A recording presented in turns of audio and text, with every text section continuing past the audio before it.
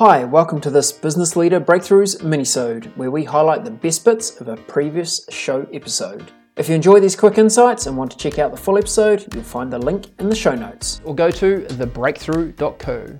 Now let the breakthroughs begin. Looking forward to a interesting conversation today. Look, our purpose here at The Breakthrough is to help business owners unlock the full potential in three areas: themselves, their teams, and their business.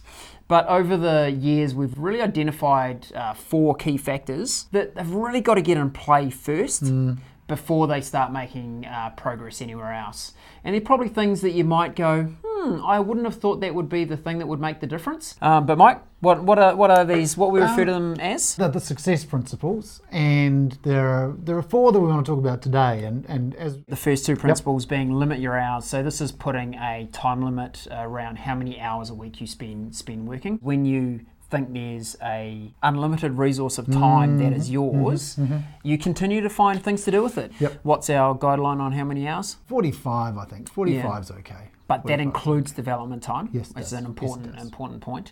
I think a big thing when you start putting a set number of hours around is it forces you to solve your current challenges and opportunities using things other than your time. Correct. You find systems and processes, you delegate, you decide whether that thing is really important or not. Right. When you just have this open bucket, you just keep using it up and you actually make less progress. As weird as that sounds, the more hours you work, the less progress you make. That's right.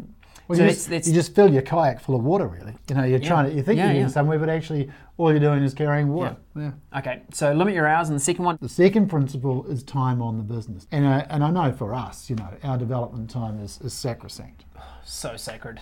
People try and attack it, what do we do? Do not try to book a meeting in my development time. We yell and scream. Oh, yeah. Okay. Very bad.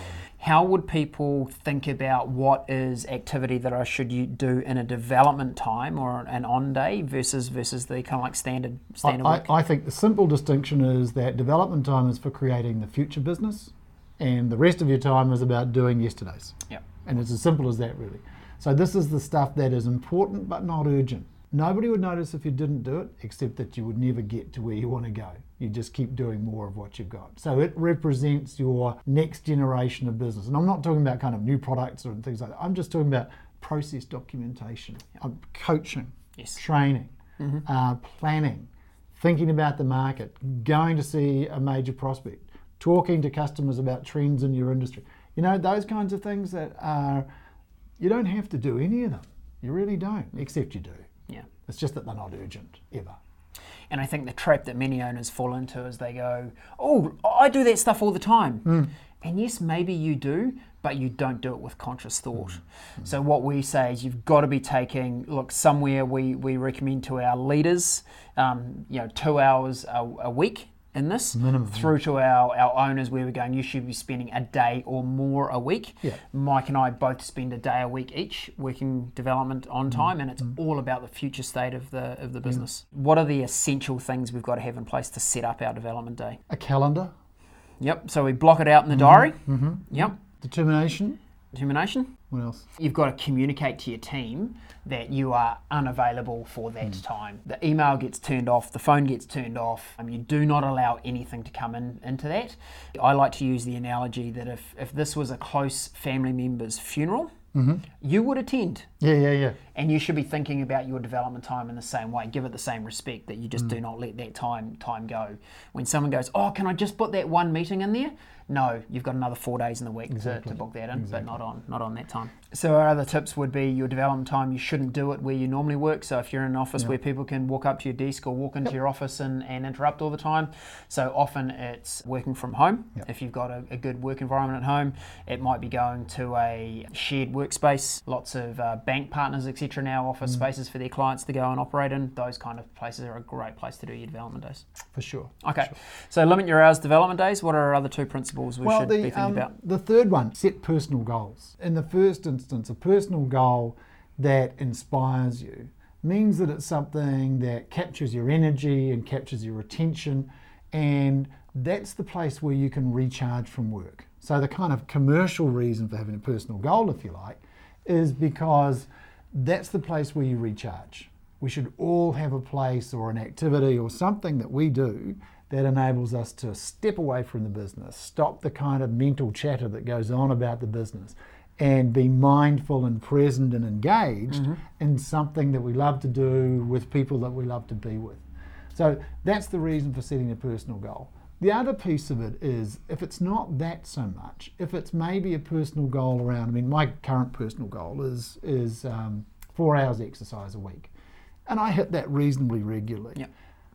The practice, the discipline of hitting that when I don't want to, of when I'd rather not, of when there are other things, it's really good. It's really useful. It's developing my willpower, enabling me to make the choices I want to make and stick to them. And that's what happens when I come to work as well. I have to make those choices. I have to use that willpower muscle. So personal goals we use almost as a proxy or a training ground. Training ground is a great term. Yeah, a training ground for developing your change muscle. That's perfect. Okay, so set personal goals. Set personal goals. And then the last one is actually usually the one we start with, isn't it? Correct. Because and it's a fundamental value of ours as a business, but it's also something that changes the way people think about themselves and their business, and that is health, relationships, and work in that order. And the reality is, and you kind of go, oh yeah, well that makes sense, but actually so many business owners have work, yeah. Or maybe down there somewhere, they might go work, and relationships, but they don't do their health piece. And they wonder why they're kind of tired. They wonder why actually their work is not satisfying. Their work is not enjoyable, and their relationships are a bit fractious. And basically your team are just waiting for when you go on holiday, because when you come back you'll be a pleasant person. And that's because you're too tired. And that's because you are not taking care of your health. So if you don't take care of your health, your relationships won't work, and your business will suffer. It's as simple as that, isn't it?